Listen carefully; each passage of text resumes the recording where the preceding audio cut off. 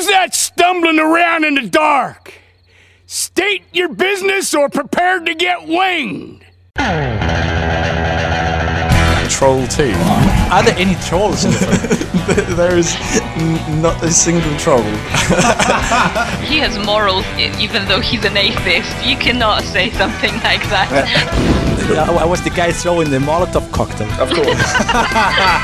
Anytime the Queen was on the screen, you had to be drinking constantly. It is hard to like this film. I don't want to be interacting with Liam Neeson's cock. Oh my god. The movie wave. It was just good fun.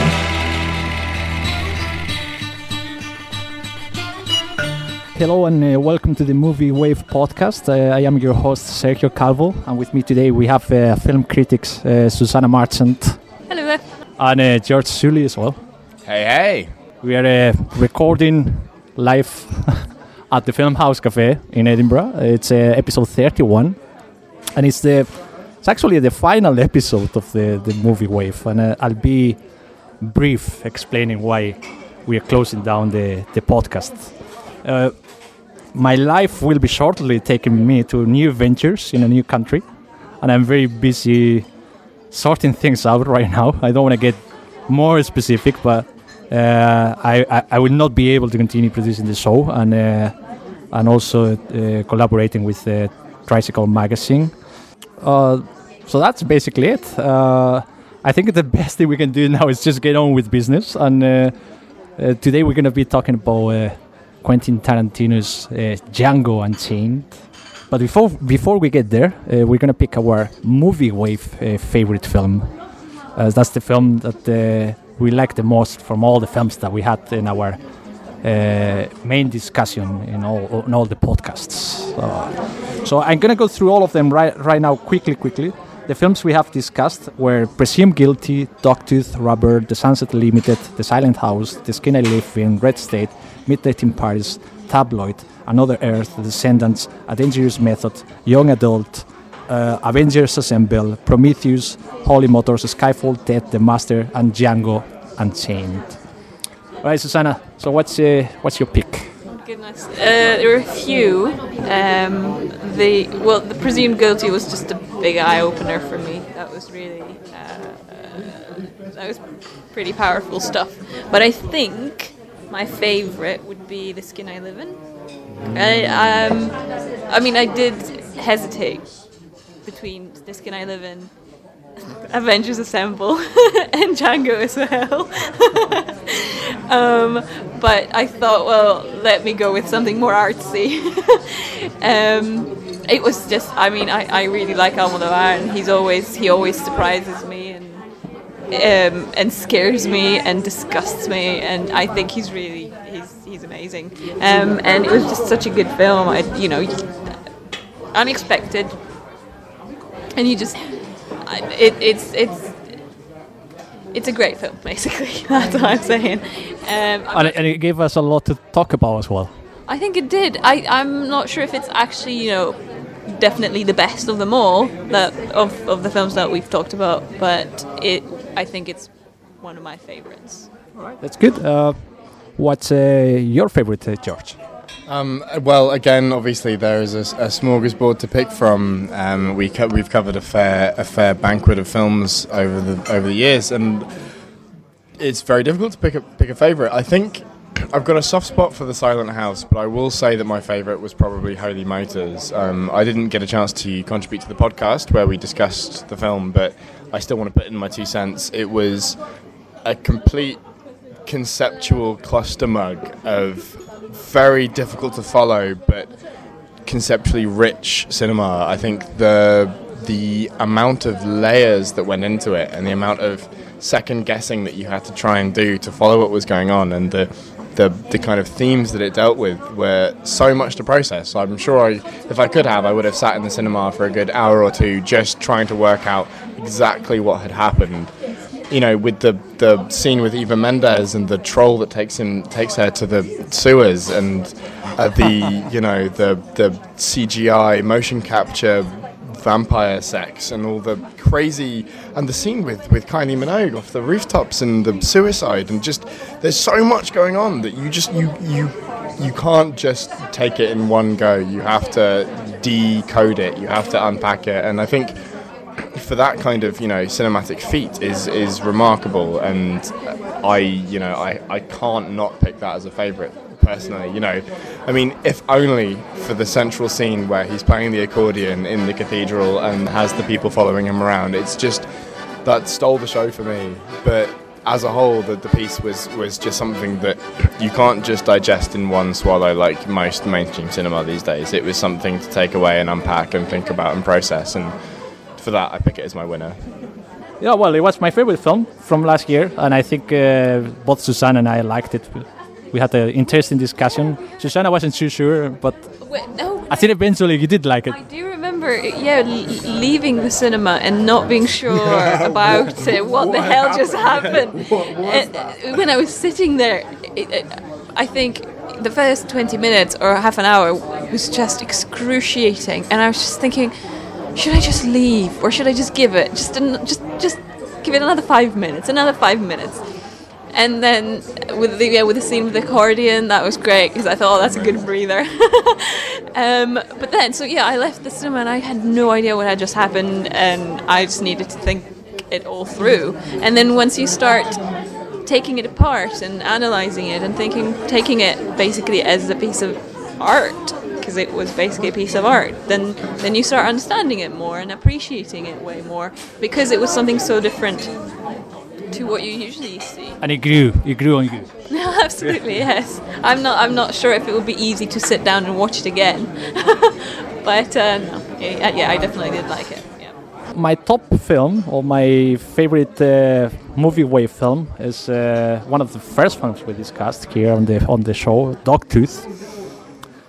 And what's interesting about this film, it's a bit, it's a strange film. It's a very strange film. You don't really know. I don't want to get too much into it, because the people who haven't seen it, it's the best thing you can do is don't read anything about it. Just go for it, watch it, and then you get into this house of this Greek family where they're all behaving in a very strange way. You don't really know what's going on, but with the time, things start to make sense. Like, you kind of figure out what's happening, and I love that. I love what that happens in films. I think one of the things that worked for me from this film is this combination of drama and horror film and dark comedy as well. And it also worked for me as an allegory of government control over society and about the abuse of power. I think it's the best film I have discussed in the podcast. I know some people don't agree with me, but I really, really loved it. And and it's one of the best films I've seen in the last years.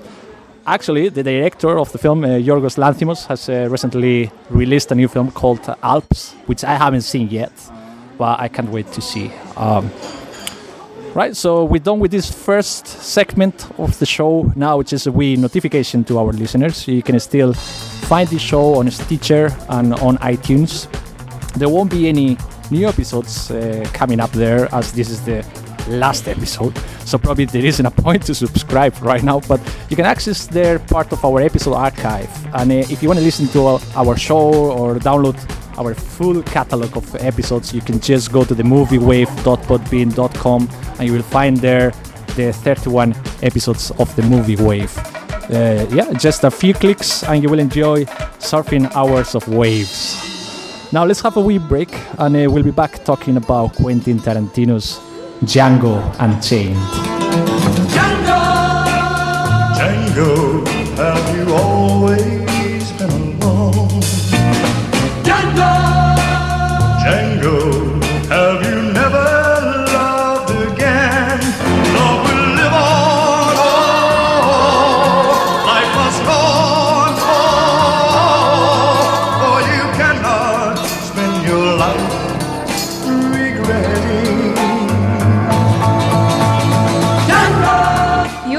To the Movie Wave. You must face another day. Django, now your love has gone away. Once you loved her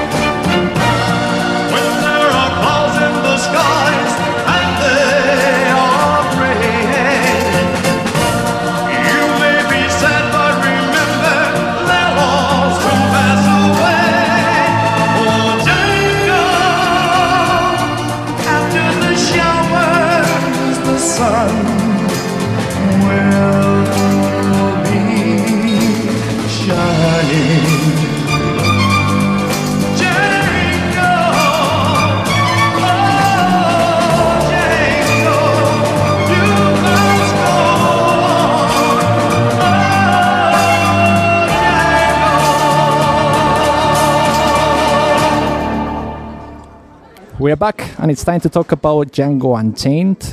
We are in the deep south of a divided America, 2 years before the Civil War. Jamie Foxx plays Django, a black slave that is set free by German bounty hunter Dr. King Schultz, played by Christoph Waltz. They both team up for the bounty hunting business, and they set out to rescue Django's wife from a brutal Mississippi plantation owner, Calvin Candy, played by Leonardo DiCaprio. Let's play a clip. What's your name, boy? His name is Django Freeman. Where'd you dig him up? Well, fortuitous turn of events brought Django and myself together. I've heard tell about you. I heard you've been telling everybody that Mandingos ain't no damn good. Ain't nothing nobody is selling is worth buying. I'm curious. What makes you such a Mandingo expert? I'm curious what makes you so curious. What did you say, boy? Calm down, Butch. No offense given. None taken. What do you guys think of Django Unchained? I always approach, a Tarantino film with a bit of apprehension because it's such a bandwagon to jump on. But, in every case, I'm always disarmed and always enjoy it. I thought Inglourious Basterds was one of his greatest achievements to date.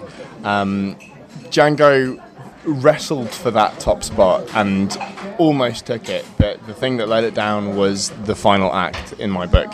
But before I get onto that, to be honest, the majority of the film was an absolute showstopper. I thought the directing, the dialogue, the choice of cast. Christoph Waltz is obviously a Tarantino baby at the moment. He really likes him. He put him in Inglorious. He's very very talented at what he does and very good at being this kind of sinister yet calm character. And Jamie Foxx, he's an inspired choice. Absolutely brilliant. Gave this wonderful a performance of someone that's very skilled, but unaware of their own potential. And obviously another great classic Tarantino revenge flick. It was basically, it did for the oppressed black population what Inglourious did for Jews, and was just a great kind of powerful cathartic experience.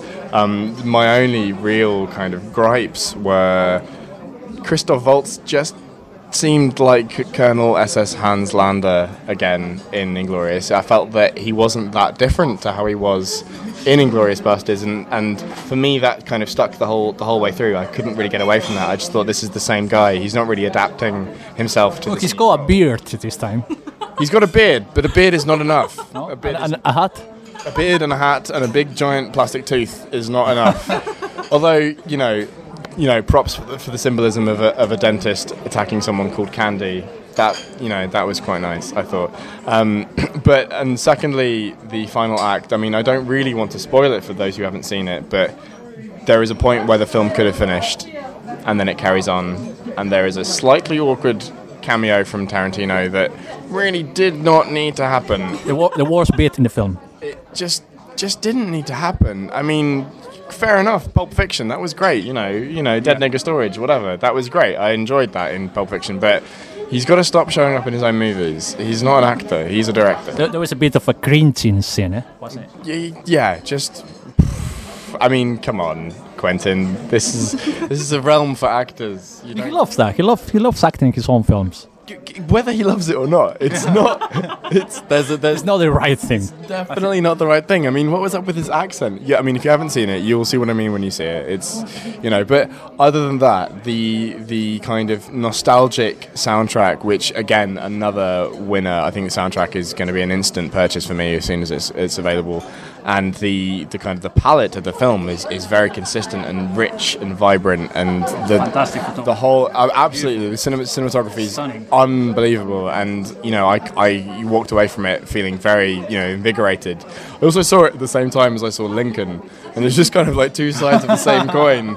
Same kind of black liberation thing, but just a bit more fun. And I honestly really enjoyed it. It was one of the best ways to start the year for me, So that's my 2 cents. That was interesting. Let's see what Susanna has to say here. Django. I've always loved Tarantino. I even loved Death Proof, which was just totally kicked to death. All right, I'm not alone then. I really did love it because I think what the main reason was, just like Kill Bill, it had strong female characters. You don't get that in movies nowadays, really. You mainly get male characters, and female characters are only there... female characters are only there to be rescued or to be raped or just to talk about men.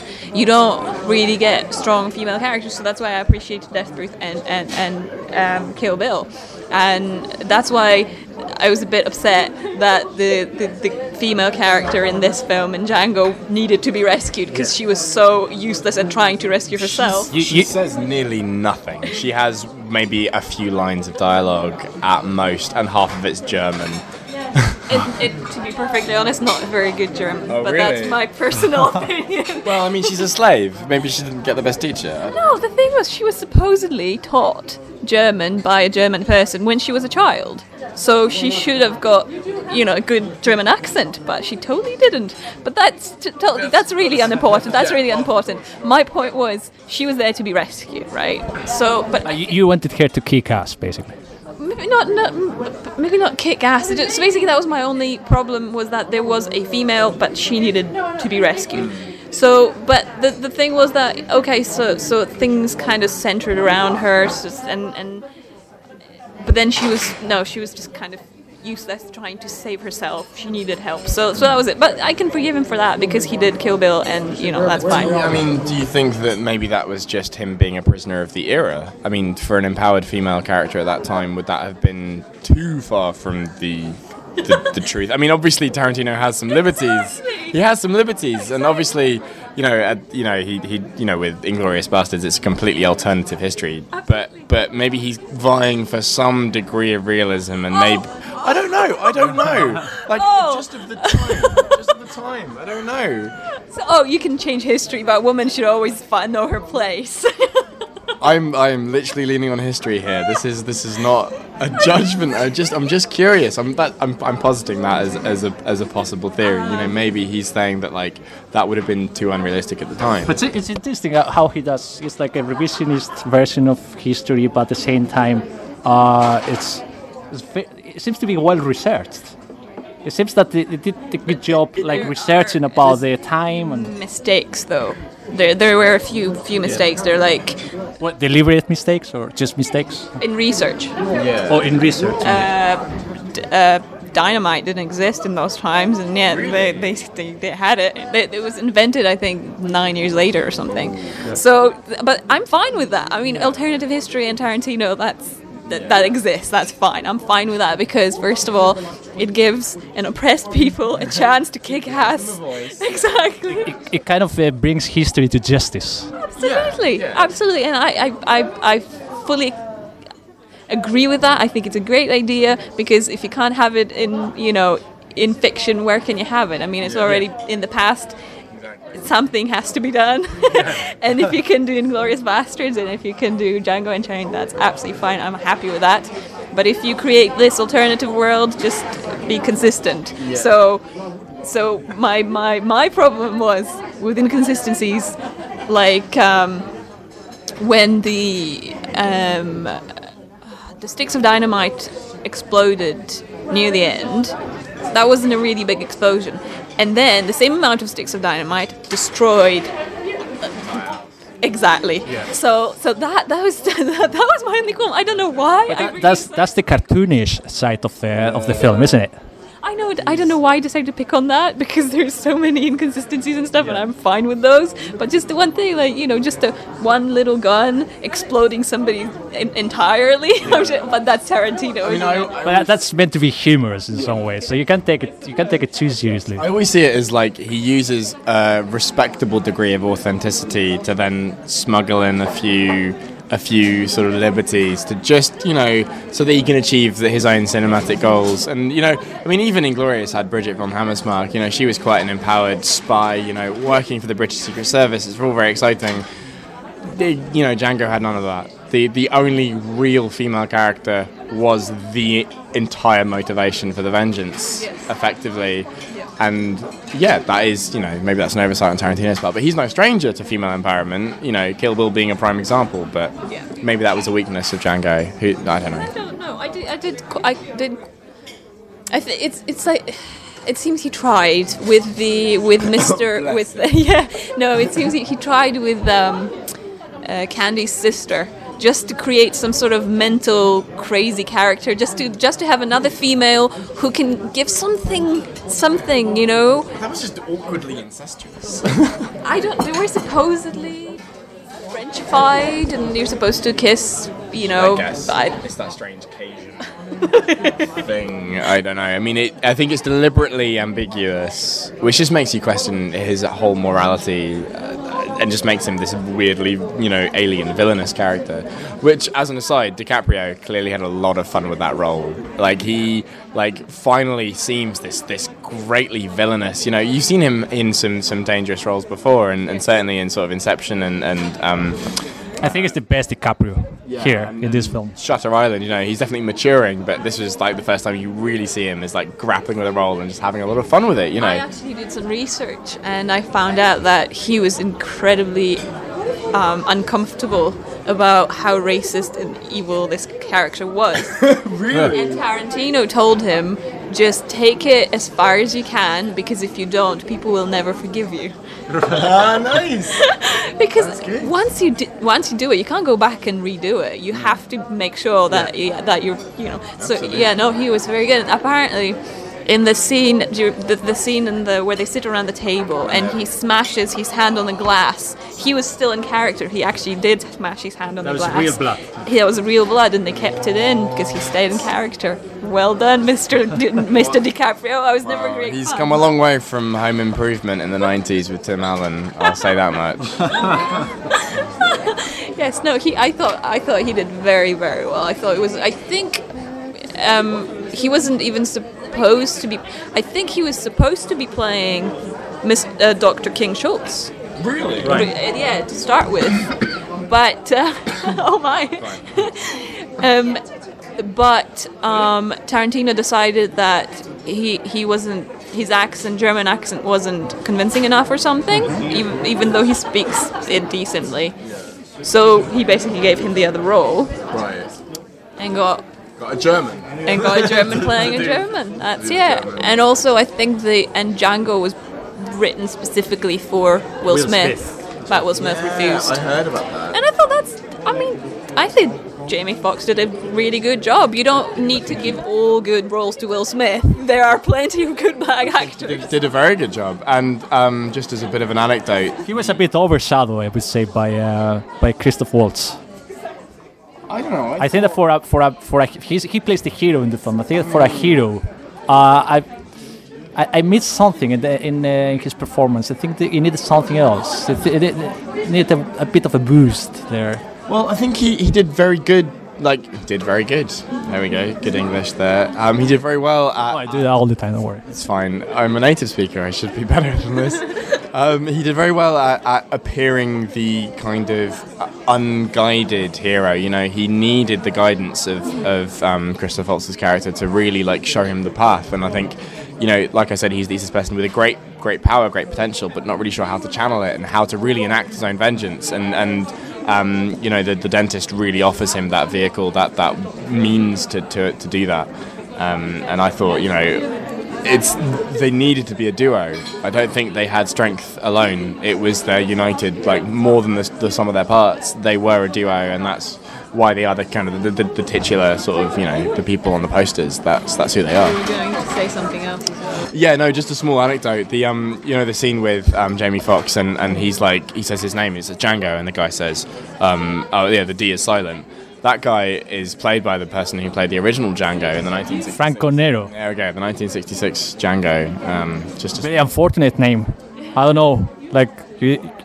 What's the name of this other actor? His surname is James Franco as well. I don't know why people use these names, because you don't see anybody called Hitler, do you? You certainly but if someone's called Franco, that's fine. No, I mean, I don't know, James Franco, Davey Franco, they're doing all right.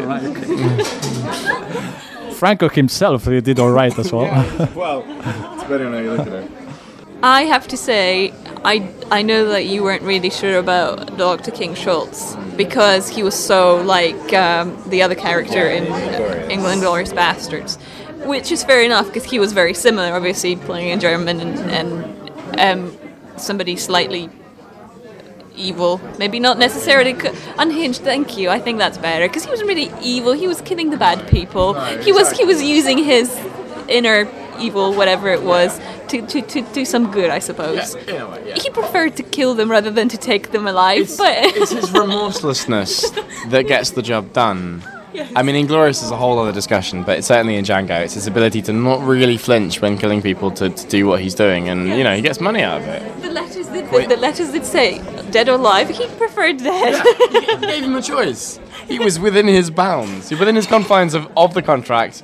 To, like, dead or alive, well, I chose dead because it's easier to transport a dead body than it is to coerce a live one. I don't know what his thinking is. It's less of a hassle. But I have to say that Dr. King Schultz, I think so far, must be one of my favorite Tarantino characters. Really? Absolutely. I agree. I completely adore that character. He was funny and just angry and intelligent and at the same time just sarcastic. And he was a teacher and a killer, and he was amazing. I really, really loved him. In some way, I think he did brighten up the film. Yeah. Yes, I did enjoy the scene where they go to they end up in a bar and he just goes behind the bar and pours himself a pint. I thought that was a nice little touch. There are a lot of nice little touches. Yeah. I'm gonna get there in a minute. Here's my monologue now. First of all, I wanna say that Tarantino is a filmmaker, but is kind of a rock star because it's one of these film directors that when you go to see a Tarantino film, it's like going to see a rock concert. And I actually saw it. I didn't see it here in the film house. I saw it at the Cameo. I saw it in a 35mm print, which is brilliant. And it's actually the format that Tarantino prefers. I don't have any problem with with this kind of projections, but I don't have any problem with the digital cinema either. Like I'm kind of easy as long as the quality of the image is good. I'm happy with it, and the quality of the projection has to be good as well. Hasn't he personally said that he likes the Cameo in Edinburgh? I think that is a quote. I think he did a Q&A there before, a satellite Q&A. I think so. I don't know exactly. So he must like the cinema if he accepted to be interviewed there. So basically, he doesn't like digital. He likes film.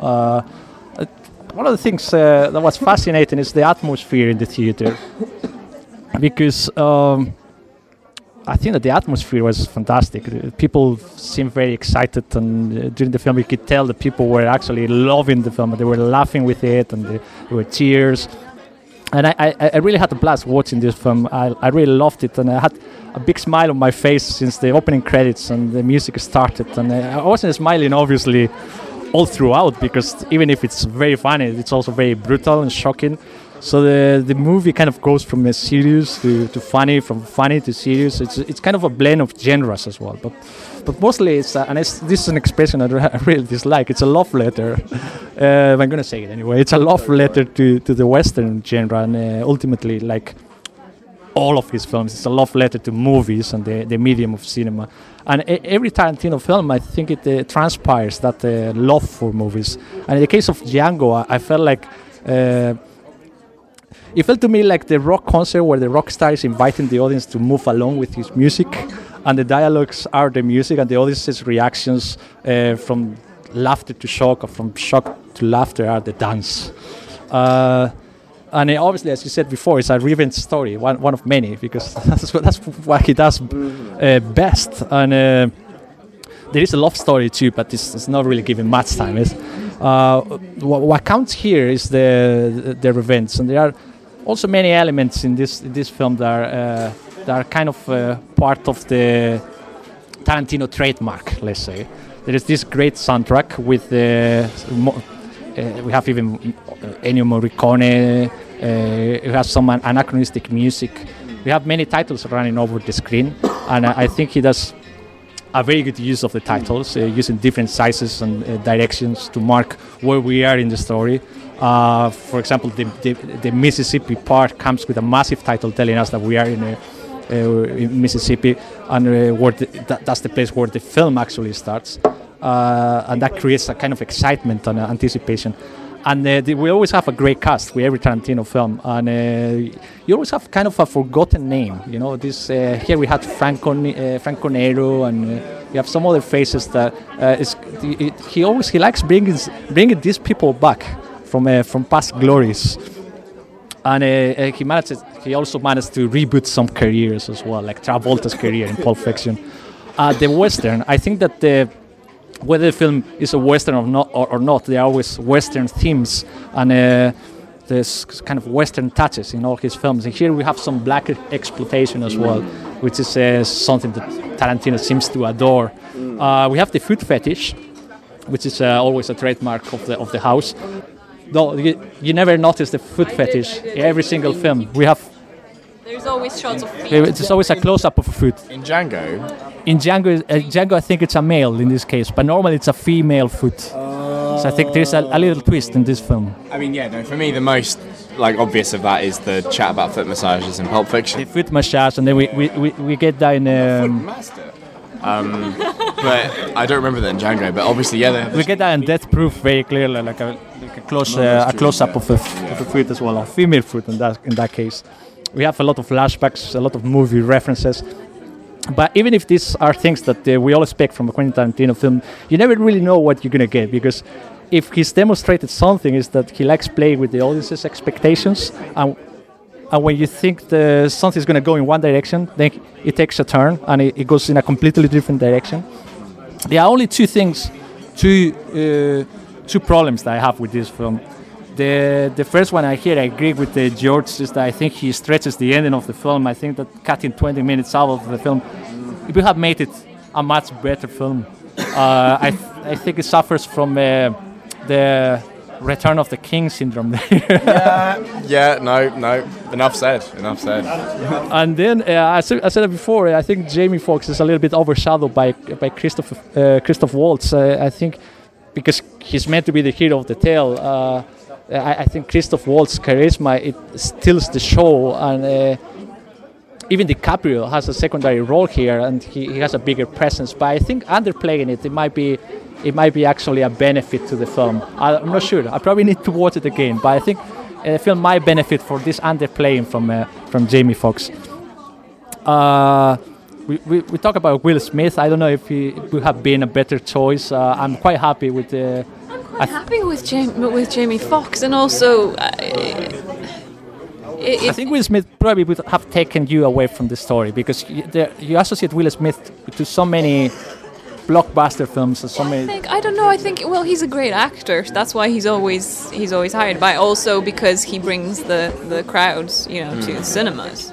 But to be perfectly honest, it just seems that he's the go-to guy when they need a good black character, whereas you've got so many good actors to choose from. You don't always have to go to the same one. The cliche actors are Sam Jackson, Will Smith. I mean, obviously Samuel Jackson was in this film, and to be honest, did very well, considering that he's often typecast as usually the wise-talking, whip smart kind of guy, and he was very different, very out of his shell. But Jamie was an inspired choice, and I think Will Smith wouldn't have done justice to the role at all. Will Smith is great in some of the roles he's cast. Look at Independence Day, going back a bit. He's fantastic in that.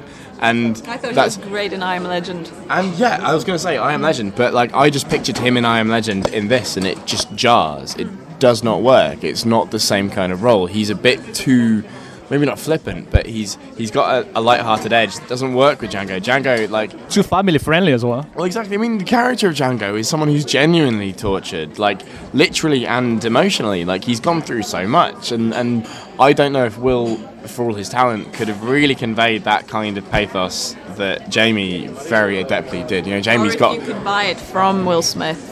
I don't know. Like, I mean, Jamie's got versatility. You see him in even like Collateral and things like that. You know, and Ray, like his portrayal of Ray. Yeah, absolutely fantastic. You know, he's got that versatility. He's got that depth. And I thought he did that in Django. And I mean, you say he's overshadowed a little bit by Christoph Waltz, but I think that's maybe not deliberate, but it's appropriate. Just for what I said before, you know, he is this character that is at the whim. It's a transformation as well, because he's set free. There is a transformation of characters. He's kind of more liberated.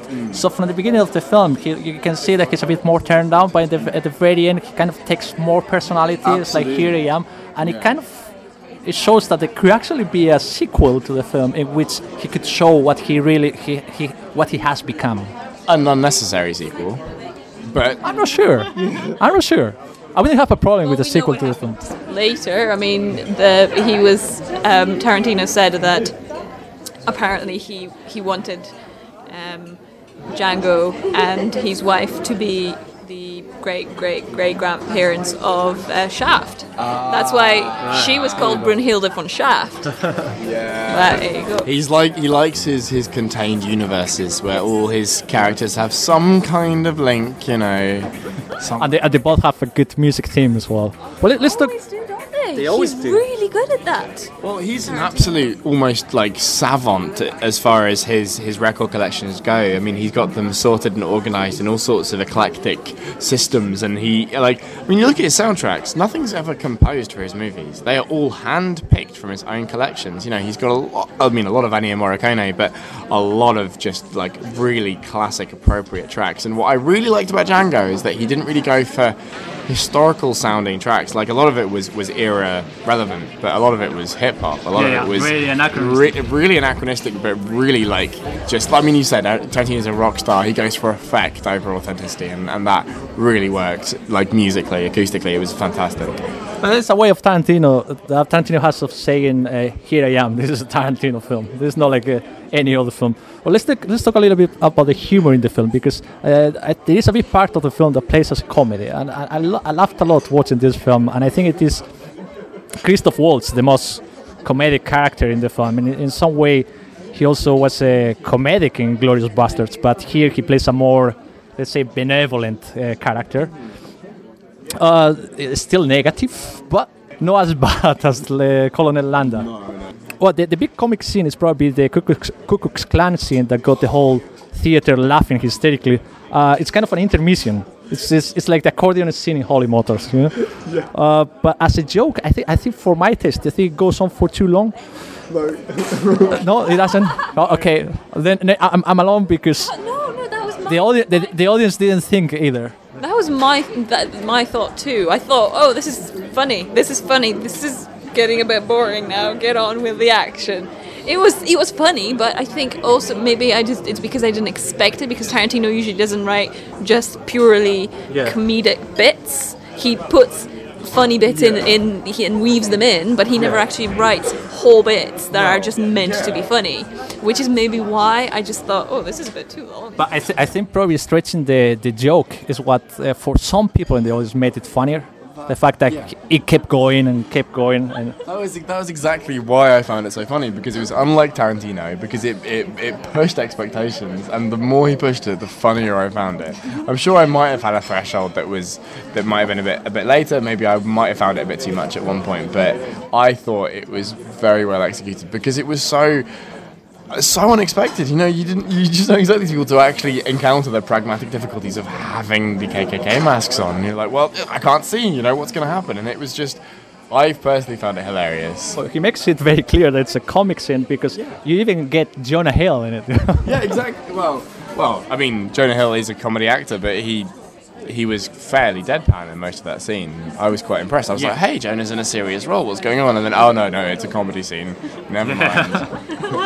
I still think the whole thing about the Ku Klux Klan is something that needed to be addressed in the film. I think it's also kind of a reference and a kick in the ass as well for anyone who studied cinema history, D.W. Griffith and his film, very masterful and racist film, The Birth of a Nation. And I think that the whole film is a big kick in the ass as well to racism itself by creating this fictitious hero that makes this fantasy a fun way of dealing with the demons of the past. And in that sense, I think it's an important film, and it brings up this sensitive issue of a shameful past, like no other film has done before. Because we've seen many movies about the Jewish Holocaust. Many of them, many films. Like every year, there's a film about the Holocaust, and they're always up for awards. But not many films about the Black slave Holocaust. For me, my first introduction to the slavery, it wasn't actually school. It was a TV series called Roots. I don't know if you guys seen it. That's back in the 80s. And it tells the story of a black slave called Kunta Kinte. I'm sure many of the listeners are familiar. The people who are from my generation, the older listeners are familiar with this. I haven't seen many films addressing this subject. At least since the Roots. I think Spielberg did touch it a little bit in Amistad, and now with Lincoln, as you said before. But the hero in Lincoln is a white hero, while Tarantino brings back the black hero, let's say. That's kind of the black exploitation thing here. Well, what do you think about the whole controversy around the violence of the film, considering that it came out just after one of many of these mass shootings that happened in America? There have been so many that I lost count. What do you think about the violence? I think it's the same recycled debate that happens anytime, if not a Tarantino film, but certainly a violent film comes out. And it just seems, to me, it was going to achieve nothing. It's going round the circle again and again, and it seems separate from the debate. I mean, there's always violence in the media just because there's violence in the world, and the violence that people see in the news is going to be no different to what people see in film. And you know, what affects children is such a incomprehensible variety of factors that to just hone in on film or video games or anything like that just seems to be missing the point, personally. It upsets me, actually. I couldn't care less, really. I mean, it's a Tarantino film. What do you expect? Yeah. If you don't like it, don't go and see it. Get what you pay for. Exactly. You get what you pay for. But it upsets me because if it's films or Tarantino films that make people go and shoot other people, then how is it that it doesn't happen here in Britain? How is it that it doesn't happen in Europe? We watch Tarantino films. We quite like them. So how is it that it only happens in America? Gun laws. It's all coming. Well, I think that the films give you that pleasure they get when you are throwing darts at the picture of your angry and horrible boss. It's no real violence, but it's kind of fun, like a fun way of getting things out of your body or of your system. And also notice that the violence in the film is more comic when it's aimed at the evil white people, in contrast to the serious and painful violence towards the slaves. So we kind of get two different violence here. But to sum it up, my position on movie violence is that it's only a movie. So don't take it too seriously. There are also many violent films where the violence is shown in a very bad taste, and in Tarantino's films the violence can be very brutal, not really gory, but really bloody. But I think that he doesn't cross the line, and he's respectful to the drama of slavery. For example, in the Mandingo fight, or the scene where a slave is attacked by a dog, the camera moves away, so we hear a lot, but we don't actually see it. That's something that he does a lot. You think you've seen something, and you are disgusted by it, but you actually haven't seen it, because this isn't actually hostile. And the violence against the white people is bloodier and more stylized, even more cartoonish, as I said before. But I can't really... I cannot deny that I sometimes struggle with the violence, that I can be morally challenging in some way. You're a grown-up. You're not a child that's going to be influenced by a film like that. It's not that but you will understand if people get offended by it. You're not going to take a 5-year-old child to go and see that film, and then the child's going to get influenced and then become some sort of a bloody murderer. No, that's why you have your PG-12, PG-14, 18 or whatever, and you know you're not going to take your child to see it. I think he trusts the intelligence of the audience. Yeah, maybe too much, I don't know. Well, apparently... Spike Lee was... he actually haven't seen the film, but I think he was a bit bothered by the use of the N-word in the film. So many people have banged on about that, and it just seems like why be so sensitive about it? Like, it just seems he wants ridiculous. to show the past, the horrible past of his country, and he shows slavery. How is it? So it's fine to show slaves being beaten and branded with hot iron, but it's not okay to say the word that they were cold with, because why? I don't really see. The logic does not follow through. The logic doesn't follow through. It's just, I don't know. Like you shouldn't be so inconsistent. I see that people turn against it. There is no way of rationalizing it. Like it's just going to be against it. So. No. Right. Let's talk about the iconic scenes, because in Tarantino's films, there are always, in every film we get at least one iconic scene. Yes. And in Inglourious Basterds, we have this French farm at the beginning of the film, or the scene in the tavern. There is this scene with Christopher Walken interrogating Dennis Hopper in True Romance, which I saw last weekend. It still stands up, and it's brilliant. There's a great opening scene in Django as well, and there is also the dinner scene with DiCaprio, which I thought was one of the best. There are scenes that have stayed with me, and that they are kind of designed to leave a mark on our consciousness, on our cinephile consciousness. And that's why Tarantino, that's why I think he's a genius. He knows how to design these scenes, and he knows how to create tension, and how to play with the audience's expectations. He also, something that he does a lot is he invests a lot in characters, and there are a lot of dialogues, and through the dialogues he manages to create a build-up, so the action actually has a greater impact. So it's kind of a payoff. Although you could agree that the dialogues themselves are a payoff, because I actually enjoy the dialogues more than I enjoy the action. But Tarantino's films aren't just made of iconic scenes. They are always these little touches, as you said before, the little details that really make a difference, like the scene in which Dr. Schultz or Christopher Watts tells Django a story. They are on top of a mountain between some big rocks, and he tells the story next to a fireplace. And we see him telling the story with the wall of the rock that kind of reminded me of, and I say this with the risk of being pretentious, which is a risk that I never really mind taking. It reminded me of Plato's allegory of the cavern of the shadows, in which people who live chained to the wall of a cave think that the shadows projected on this blank wall are the actual reality.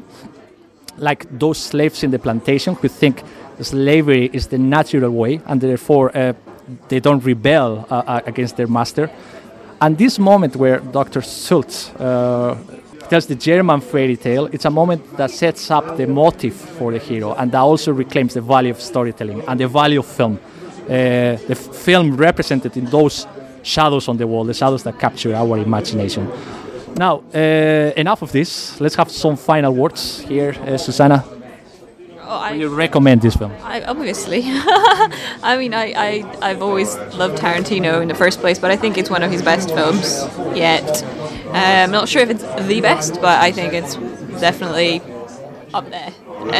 It's very good. I would definitely recommend it. I mean, Tarantino's films are like cheeses and wines. They get better with age, and you look back on things like Reservoir Dogs and Pulp Fiction, and you can't remove them from the pantheon of fantastic films in our history. And Tarantino's not gonna go away anytime soon. You know, he's a landmark. He's fantastic. You can't really avoid talking about something like Inglourious or Django, and Django's going to stand up to the test of time, I think. You know, people often put aside things like Death Proof and Planet Terror, and they think, oh, you know, not quite as good. Each film that he does is always treated with the same kind of care. Well, that was a B movie, and this is an A movie. Yeah, well, absolutely. You know, this was designed to be a blockbuster, and it certainly busted some blocks. You know, it was an achievement. You know, and it's just like Inglourious. It's a great vengeance flick. You get sucked in by it, and it's Kill Bill. Tarantino, he does what he does very well, and you'd be a fool to miss out. Excellent. Well, I can say is that it's a Tarantino movie. So some people will like it, some people won't like it. I really liked it, and I get that feeling that I think Tarantino is getting better with the time. Maybe because he used to make movies that were basically a style over content, whereas now he's found a place for both. I really hope he keeps making movies, because he suggested he might retire at some point. Like he says that filmmakers are like boxers; they need to know when to hang up their gloves.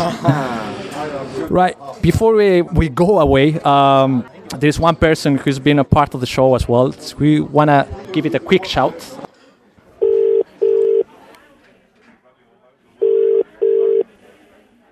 Hello.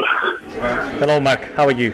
That's better. Yes, I can hear that. Basically, I just wanted you to give us some thoughts about Django Unchained. What do you think about Django? I thoroughly enjoyed Django Unchained. I think it's a shame that I had such great performances in, but it's probably not going to be rewarded at the Oscars because of the other films that's up there, like Les Mis. As always, Christoph Waltz was excellent, but so was Leonardo DiCaprio. It was a long film, but I thought it did very well to bring humour into a potentially risky setting with all the racial elements. One section with the Ku Klux Klan in particular, bickering about their hoods, I thought was an incredibly brave way to diffuse the situation. And to me, actually the most boring bit about it was the one or two sections, which were the hyper-violent sections. I mean, everyone thinks that's what Tarantino is best at and what he's known for. But in reality, I think as he's gotten older, he's become better at characterization and the filmmaking style. That's become more unique in studies with films like Inglourious Bastards and Django Unchained. So to me, the short bits of, well, not even the short bits, except the really long bits of violence, I thought were the least interesting part of an otherwise interesting film. I'd be interested to see what Tarantino would be capable of if he didn't feel the need to put those sections in. But apart from that, I thought it was an excellent film and a worthy follow-up to Inglourious. Right, regarding this controversy about violence in the film, and particularly the fact that the film came out just after one of these shootings in America, and people were complaining about the violence in the film. Where do you stand there? I'm of the opinion that action on screen, be it in films or video games, isn't an automatic trigger for making somebody commit an atrocity in the real world. Comedian recently nearly stormed out of an interview with Channel 4 News because he's been asked the same questions about violence for 20 odd years. I can see where it's coming from. I think it's a factor that comes into contact with other factors regarding a person's own personal health and issues. I just don't think you can out and out blame a film, especially one that never sets out to be realistic in its portrayal of violence and certainly doesn't glamorise it. So, you know, I just don't understand that a Wild West film makes people go out and commit atrocities in real life. And I'll say the same for video games in the past. Right, do you recommend this film? That's some final words on it? If you've got a spare 3 hours, yes, I definitely recommend this. All right. I wanted to ask you one more thing. From all the films that we have discussed in the show, from all the titles that were the main title of discussion in our podcast, in all the 31 episodes, do you have a favorite? Yeah. Which one is it? I really enjoyed The Descendants, although it did have problems. It possibly wasn't as good as everyone thought it was. So you really enjoyed The Descendants? The Descendants, George Clooney from last year. I really enjoyed that. I don't think it was as good as everyone kind of said it was, but it was enjoyable all the same. And I really enjoyed Young Adult with Charlize Theron. I thought it was an unexpected hit. Right. And Other Earth was actually probably just tops that. All right, unusual choices. I think we all chose a different titles, so that's interesting. No, that's what makes discussing films interesting. Mark, all I want to say is just thank you very much for contributing to the show. It's been a joy listening to you, listening to your opinions and your thoughts, and also reading your the glorious Mark Granger trivia column. They were amazing, and yeah, that's all I have to say. It's been a pleasure meeting you and chatting with you, and good luck with everything. Where can people find more about you? If you're a Twittering person, you can follow me at Mark Granger. And on the internet, it's just markgrangerwrites.wordpress.com. But, thanks for having us for the podcast. I've thoroughly enjoyed it. And thanks everyone for listening, basically. All right, don't worry, we'll be in touch. So I'll email you every now and then. Thank you very much, Mark, for joining us on the show, and good luck. Thank you. Cheers. Bye-bye. Bye. What other archaic rituals are you people forbidden to take part in? What? Like, for instance, What if we were to walk into the saloon here, sit down at a table, order a drink, and drink it? Would the authorities frown on that? Hell yeah, they gonna frown. Then what part would they find the most offensive? All of it. I can't be walking no saloon, I can't be sitting down in no chair at no table, I can't be drinking no drink, and I definitely can't be sharing no drink with no white man in public. So if you and I were to do these things, that would be considered enough of an infraction for the saloon keeper to go and get the sheriff? You bet your sweet ass they get the sheriff. In that case, Django, after you.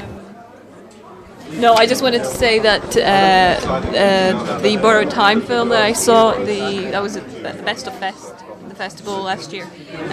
They're trying to distribute the film themselves, and they've got a Kickstarter on the Kickstarter website. They've got a little bit where they're trying to get money.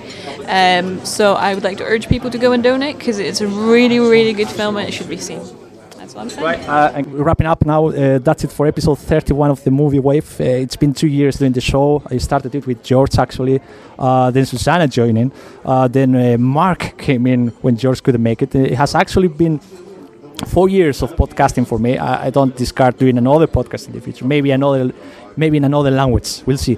But I'd like to say some thanks here. First of all, to you guys, Susanna and George. You, along with Mark, made this podcast happen. And I enjoyed listening to you guys. And I learned a lot from you. You're both great critics, great writers, and far more eloquent and articulate talkers than I am. So thank you, guys. Thank you very much. You're welcome. Thank you. I also want to say thank you to our publisher of Tricycle Magazine, Danny Jackson, for his great support, and the whole Tricycle team, the contributors, our collaborator Christopher Smale. But most of all, I want to thank you listeners for listening to this podcast, for enduring my strong accent and my regular stutters. I really hope that you enjoy listening to our very particular opinions, and I don't know if you guys want to say something before we go. Just keep watching movies. Yeah, I couldn't have said it better myself. Thanks for the experience and keep watching films. Okay, that's it. We're done. Tricycle Magazine is not responsible for the content of this program, and all opinions and views expressed on the show are solely of the individuals. Thanks again for listening. Our wave has now reached the shore. Goodbye.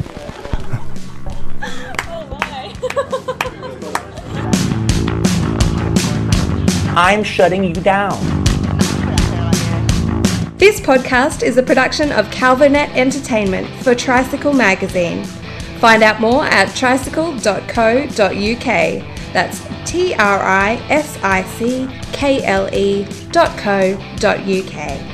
Saying that I'll be there. I've got a penny for your thoughts if you care to drop them off, or you could meet me at the station. I'm beyond the hesitation. You're racking up miles to reach me. The ticket was void, the driver was lost, and the people on the bus are telling you to get off. Run, run, run, run, run, run, run, run as fast as you can.